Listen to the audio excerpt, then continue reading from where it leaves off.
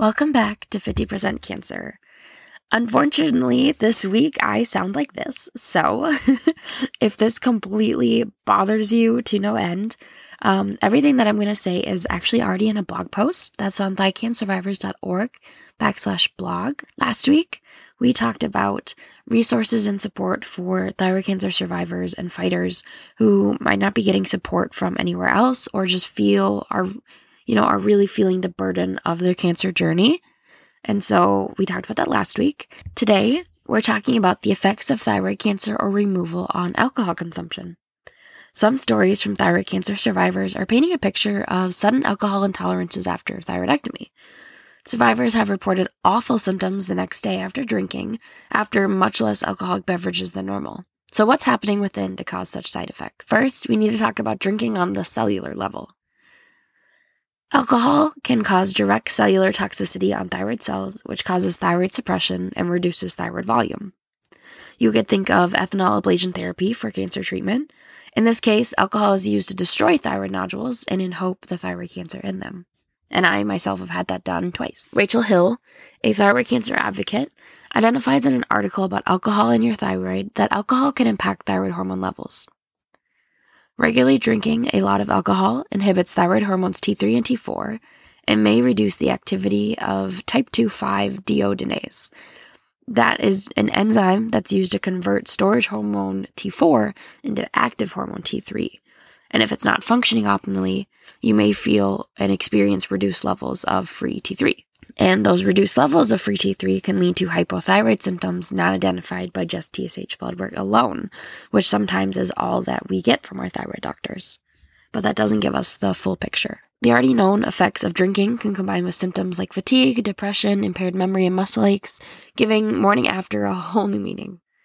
Surprisingly, though, some studies have actually shown moderate alcohol consumption to decrease the risk for hypothyroidism. The most conclusive evidence to date of the effect of alcohol on thyroid cancer comes from the finding of a large National Institute of Health and AARP diet and health study, which followed almost 500,000 participants, including 292,000 men, over a period of 7.5 years, during which 170 men and 200 women developed thyroid cancer. The study clearly showed a significant reduction of cancer risk when consuming 2 or more drinks per day as compared to no drinking, which is very interesting.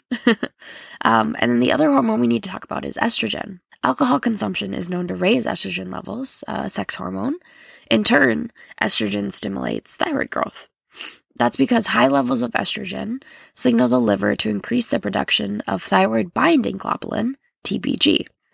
This is an inhibitor protein that binds to the thyroid hormone, reducing the amount of T3 and T4 available for use by cells. In response, the thyroid gland cranks up production to compensate for the deficit. Heavier alcohol use then further affects estrogen levels by making it harder for the liver to detoxify the contents and getting rid of all that excess estrogen. Eventually, and by no means does this mean happening after one night out of drinking, large amounts of estrogen trapped in your body can cause hypothyroid symptoms. So, the question on our minds, do I need to avoid alcohol after thyroidectomy? In the long term, not unless you feel like you should. Drinking a reasonable amount of alcohol is perfectly safe, but if you aren't liking the effects or you feel like you need alcohol to get through the day, it's likely time to say so long to drink. There are many non-alcoholic options today, so you can still make a fun mocktail and jazz up your drinks. Although we might not like being completely honest in all those health questionnaires we get for appointments, being clear about your alcohol consumption is important to identify further health complications. And if you want to learn more about thyroid hormones, if me saying T3 and T4 just gets your head spinning, we have a whole resource on the website, thycancersurvivors.org, about thyroid hormones so that you can kind of get the rundown of what is what, because it can be a lot to keep track of and remember and learn about.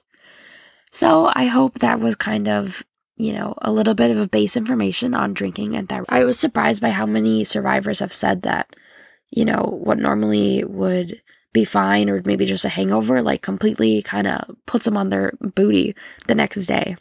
I also wonder if these kind of severe side effects of drinking are because some survivors who have already been 21 and have already been drinking, and then all of a sudden get thyroid cancer, and then all of a sudden, their body, like everything changes how it works, versus someone like me, who I've never had any problems with hangovers that I contribute to my thyroid cancer, or anything that seems out of the normal for being hungover, getting a headache or feeling sick.